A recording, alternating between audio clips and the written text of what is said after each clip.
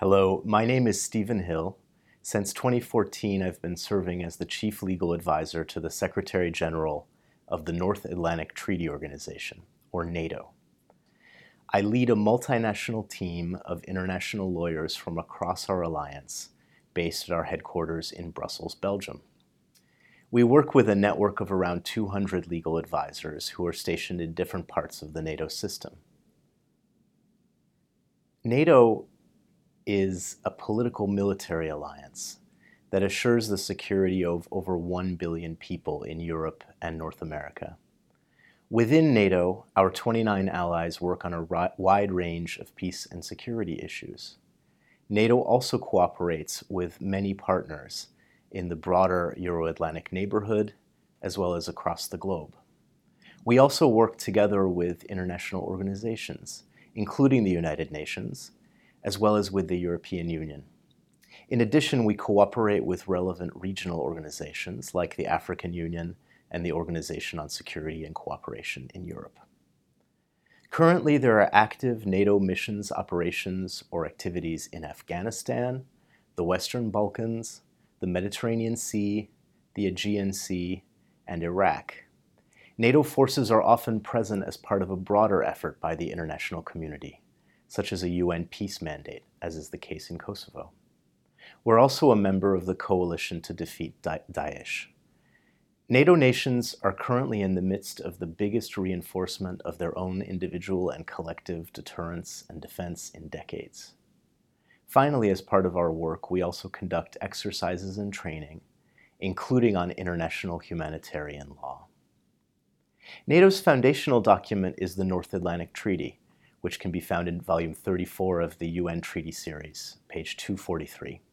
The North Atlantic Treaty was signed in Washington in 1949, and it's therefore sometimes called the Washington Treaty. It recently celebrated its 70th anniversary. In connection with this anniversary, there have been many discussions about NATO's past, present, and future role as a global security actor. One theme that frequently emerges in these discussions is the role that international law and the rule of law more broadly plays as an important part of this overall picture. It's therefore timely to include a lecture on NATO in the lecture series of the United Nations Audiovisual Library of International Law, which is of course part of the broader United Nations Program of Assistance in the teaching, study, dissemination, and wider appreciation of international law. I myself have always been an avid fan of this lecture series, especially the podcast, which I often listen to on my way to work in Brussels. So the purpose of my lecture here today is to introduce you to the legal framework in which NATO operates. After first giving some basic facts about the alliance, I will then walk you through the North Atlantic Treaty and some of its key articles. Now don't worry, there are only 14 articles in this fairly spare treaty, and I will not attempt to discuss them all. To wrap up the lecture, I'll select 3 different contributions that I believe NATO can make to the broader project of international law. Before I proceed with telling you about NATO, I should emphasize that I'm speaking in my personal capacity here, and that my positions do not necessarily reflect official NATO views. So, first, some basic facts or features that will help you understand the legal background for NATO. NATO is both an alliance of individual states and part of the landscape of international organizations. So first, let's look at the individual states. And in NATO, we often refer to the states as nations. So the alliance began in 1949 with 12 allies. As I said before, it currently includes 29 allied nations in Europe and North America. Article 10 of the North Atlantic Treaty enables other European states to join NATO following a unanimously approved invitation. For example, Montenegro is the most recent ally. It joined in 2017. And a 30th ally, the Republic of North Macedonia, may well have joined the alliance before you listen to this lecture. The supreme political decision-making body in NATO is the North Atlantic Council, and that's set forth in Article 9 of the North Atlantic Treaty. All allies are represented on the Council, which meets at the level of permanent representatives on a regular basis. There were also meetings of the Council at the level of Ministers of Foreign Affairs and Ministers of Defense. There are two of each of these meetings each year. And then finally, the Council meets at the level of heads of state and government every 2 years or so. The next such meeting will be in London in December of 2019. Heads of state and government often, but not always, adopt declarations and/or other documents that are a very good source of the latest agreed NATO language on a whole range of policy issues. Now, allies make all decisions in NATO on the basis of consensus. That means that unlike other international organizations, there is no voting within NATO bodies.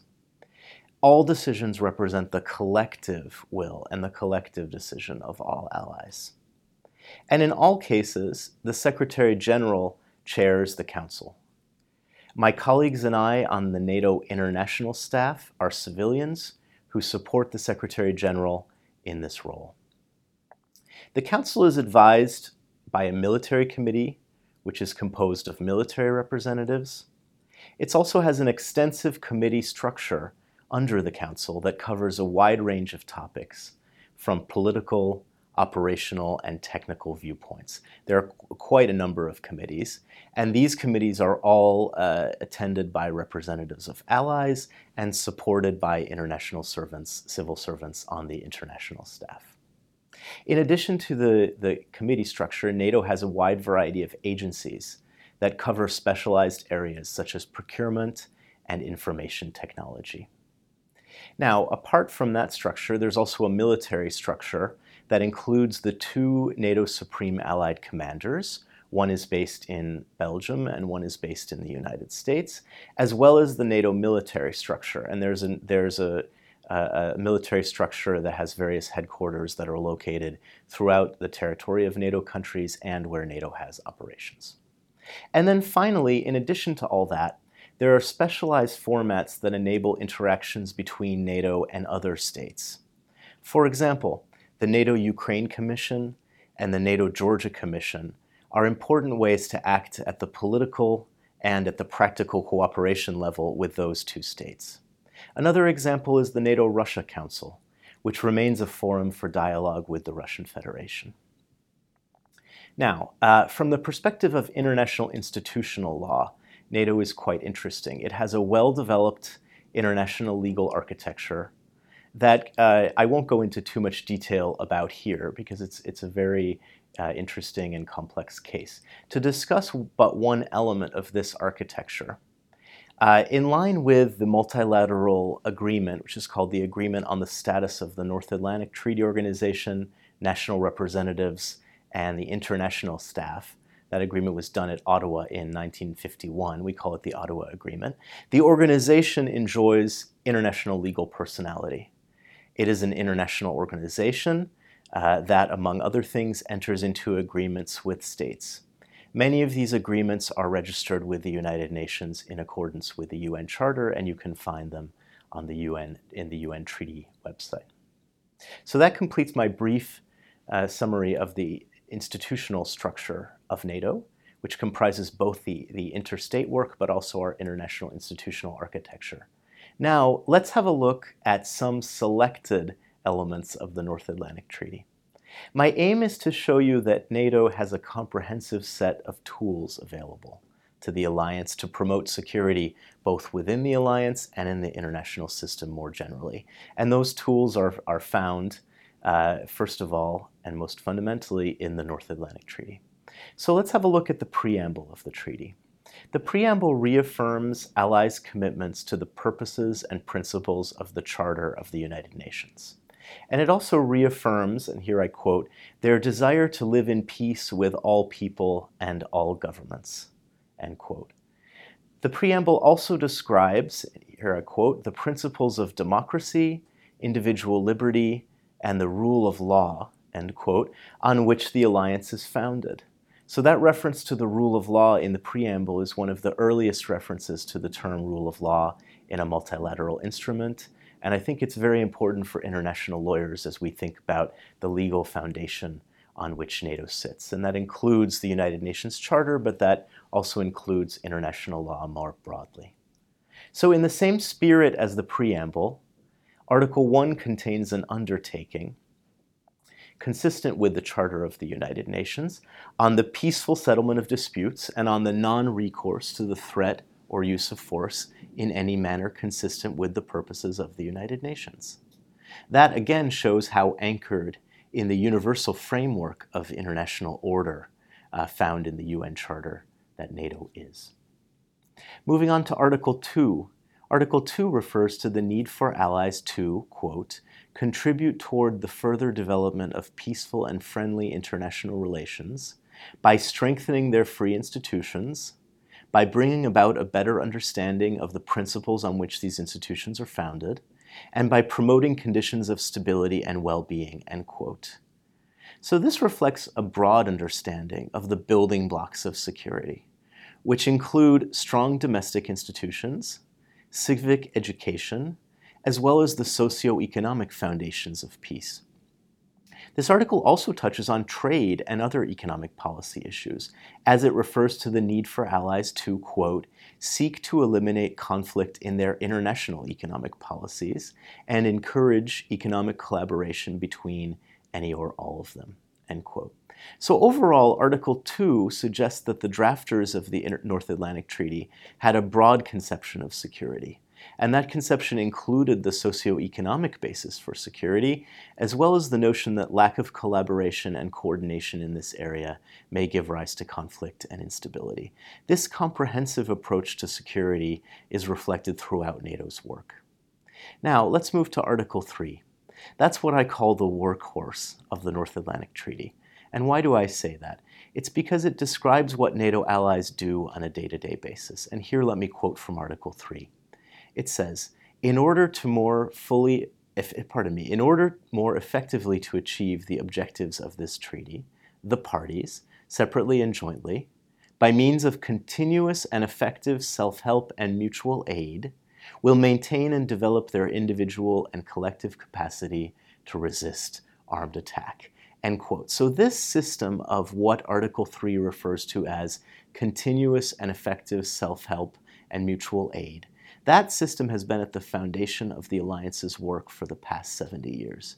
It really is key for the Allies' ability to maintain their resilience against the wide range of security threats in the current, and I would say in the future, international environment. So Article 3 really describes all the things that NATO does on a day-to-day basis, and that's work in a spirit of solidarity, in a spirit of mutual help and support to strengthen one's resilience and capacity to defend against attack. Now, let's move into some of the more operative parts of the treaty. For example, Article 4. It provides for a consultation mechanism in the Council. It reads as follows. The parties will consult together whenever, in the opinion of any of them, the territorial integrity, political independence, or security of any of the parties is threatened, closed quote. Now let me just explain this one for a second. This is very broad. So it doesn't, it means that any party can request consultations, and those consultations take place within the North Atlantic Council. If it feels that the security, political independence, territorial integrity of any of the parties is threatened. So it's a potentially quite broad consultative mechanism. It hasn't been used too much in the history of the alliance, but it is a very important tool, and it can be a very important tool for conflict prevention as well, and I think that's relevant for the work of the broader international legal system. Now, having talked about Article 4, let's move on to Article 5, which is perhaps the best known of all of the articles of the North Atlantic Treaty. It's often discussed in the media and in other fora. It reads in part as follows, quote, the parties agree that an armed attack against one or more of them in Europe or North America shall be considered an attack against them all. And consequently, they agree that if such an armed attack occurs, each of them, in the exercise of the right of individual or collective self-defense, recognized by Article 51 of the Charter of the United Nations, will assist the party or parties so attacked by taking forthwith, individually and in concert with the other parties, such action as it deems necessary, including the use of armed force, to restore and maintain the security of the North Atlantic area, end quote. Now that's a mouthful and it can be unpacked. And I would encourage you to look at the text of Article 5 and study it yourself, because it has a lot of elements. I should also add that later on in the article further provides that the armed attack, as well as any action that is taken in response to it in line with Article 5, is to be immediately reported to the UN Security Council. Now, one point is that Article 6 of the treaty defines the geographical scope to which Article 5 applies. That is, where an armed attack would have to occur in order to fall within the scope of Article 5. Article 5 just refers to an armed attack within Europe or North America. Article 6 tries to further define that geographical term. Article 6 is the only time the treaty has been amended, and that was when Turkey joined NATO in the 1950s. Article 6 was amended to reflect the full extent of Turkey's territory. Now let's look at some history of Article 5. So the first, and so far, luckily the only time, that the North Atlantic Council has decided to invoke Article 5 of the treaty was in response to the September 11 attacks in the United States. According to the Council's statement on September 12, 2001, quote, "The North Atlantic Council met again in response to the appalling attacks perpetrated yesterday against the United States.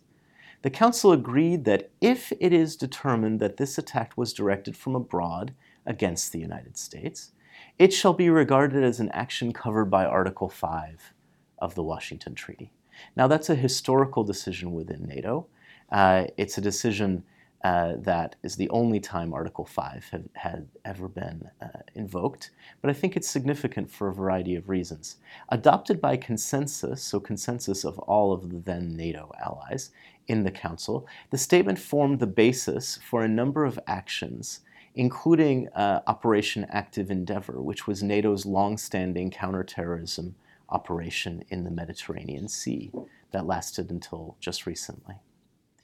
Aside from its political and operational impact, the Council's decision remains of lasting legal significance, as tangible evidence of state practice in support of the proposition that non-state actors can be the authors of an armed attack that could then trigger the use of force in the exercise of the inherent right of individual or collective self-defense under international law. This has often been a source of debate in the international community, this question of whether attacks by non-state actors can trigger the right to self-defense, even in recent years when non-state actors have been at the forefront of many types of conflict. It goes without saying that Article 5 remains highly relevant to today's security environment. To give but one example, these days there's much discussion in the international law community about whether a cyber attack could be an armed attack, as that term is used in international law, including in Article 5. Now, NATO decisions clearly state that a cyber attack could rise to the level of an armed attack within the meaning of Article 5. This would be decided within NATO on a case-by-case basis. And we don't discuss the threshold at which Article 5 might be triggered, for reasons that you can understand. As mentioned above, Article 5 has only been invoked once. Fortunately, most issues remain below the threshold of an armed attack, as that term is defined in international law. That's why it's important to consider broadly how the tools of international law help our allies and partners maintain their security in the face of a wide range of threats. And as I was talking about with reference to Article 3, this is the essence of what we do on a day-to-day basis at NATO. And I'm confident that the North Atlantic Treaty, even if it is 70 years old this year, provides a solid foundation for this work and enables us to work as allies forward. So that concludes my brief run through the relevant provisions of the North Atlantic Treaty. Let me just end this lecture by suggesting a few areas broader areas where I think NATO's practice could be relevant to international law more generally. In other words, some areas where I think what we do at NATO is relevant not just within the military and defense cooperation sphere, but also to bigger issues of international law. So the first of these issues is our practice in bridging the gaps in legal positions that frequently occur among our allies. Within NATO, we call this process legal interoperability. And that's a term, legal interoperability, that describes a lot of the efforts that we make within NATO when our states have different legal positions, different legal interpretations, different legal obligations that might affect military operations. Now, it's natural that states should have different legal obligations. They're parties to different kinds of treaties. If you think about the allies that are within NATO, there are many states that are parties to the European Convention on Human Rights, but there are two, the United States and Canada, that simply couldn't become parties to that convention.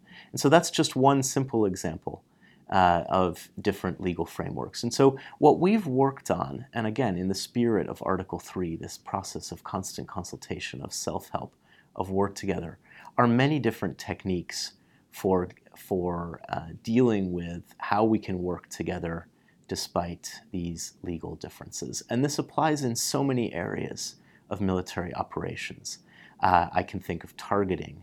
I can think of detention as but two that are relevant. And I think that the solutions and ways forward that we've been able to come up with in NATO can be relevant for the international community writ large. And I invite you in this regard to consider studying NATO's practice. We are trying to publish more about our practice in this area so that you can understand a little bit more some of the solutions that we've developed to promote legal interoperability. I'm fully aware that these solutions might not work for all states or for all organizations, but I think that there is valuable practice in there that might be worth a look. Now, the second broader trend that I think could be relevant for international law more broadly is NATO's well-developed practice in the area of status agreements. Now, I mentioned the Ottawa Agreement, which governs the status of essentially the civilian personnel of NATO. That dates from the 1950s. But also dating from the 1950s is the so-called NATO Status of Forces Agreement, as well as the Paris Protocol to this agreement, which regulates the status of military activities, military elements.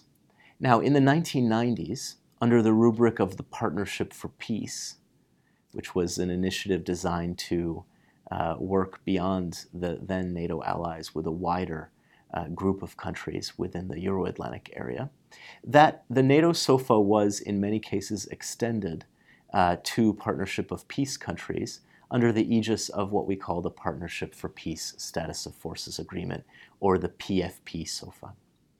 There's also a wide network that continues to be built through the work of colleagues of supplementary agreements, supplementary arrangements, implementing arrangements, memoranda of understanding, and many kind of detailed agreements with states both within NATO and outside that are highly relevant to state practice in terms of status to be provided to civilian and military forces, claims provisions, jurisdiction, general rules governing the conduct and presence of visiting forces as well as civilian personnel.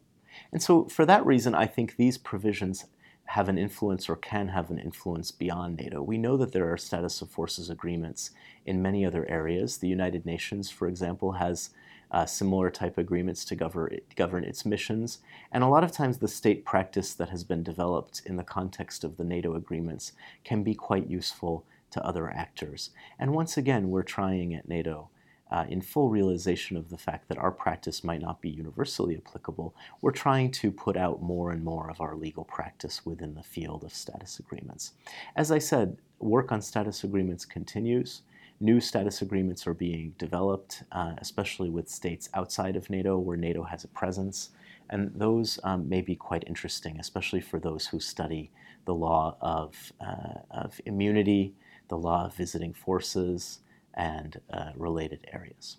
Now, the third and final area that I would suggest to you as somewhere where NATO might be able to make a contribution to international law discussions, it really lies in the extensive amount of state practice on military and defense affairs that we have within NATO.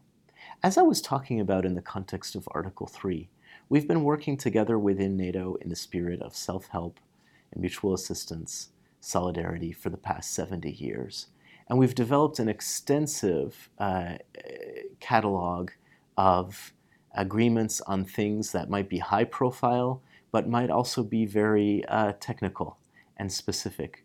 We have a large number of NATO standards. These are often found in what we call standardization agreements that really do constitute examples of state practice when it comes to a wide range of issues. In past years, we've been trying to make a contribution to some of the current projects in the international law field in order to make NATO's practice known. For example, NATO has contributed to some projects of the International Law Commission in response to requests for inputs from international organizations. So for instance, in the context of the then project on the responsibility of international organizations, NATO provided some information about NATO's practices. NATO did the same in the context of the ongoing project at the International Law Commission regarding the protection of the environment in relation to armed conflict. So my point is that NATO is a repository of state practice that I think, if properly studied or properly put out, can lead to richer products, and ones that, I would dare say, may be better grounded in multinational military practice. Now, in conclusion, I would like to thank you for listening not only to my account of the structures of NATO and the way the North Atlantic Treaty works, but to some of my ideas about how NATO can be a relevant source of information and practice for international law more broadly. If you're interested in learning more about the legal aspects of NATO's work, I can suggest a few publications. NATO's Allied Command Transformation regularly publishes what's called the NATO Legal Gazette, and that's our in-house law journal that publishes articles written in a personal capacity, often by people who are involved in NATO. Recent editions of the NATO Legal Gazette have covered cultural property protection, for example, and the next forthcoming issue will cover the protection of the environment in armed conflict. That publication, the NATO Legal Gazette, is freely available on NATO's website, and I would invite you to take a look. Finally, Emory University School of Law in the United States recently hosted a symposium in honor of the North Atlantic Treaty's 70th anniversary. So articles written in connection with that event will be published in a special volume of the Emory International Law Review. I expect that that special volume will be online by the time this lecture airs. So that special volume is an article-by-article commentary of the North Atlantic Treaty that goes into a lot more detail and provides a lot more information than I was able to do today. So I'd like to thank you very much for listening to this lecture and for your interest in the North Atlantic Treaty Organization. I wish you all the best in your work with international law. Thank you very much.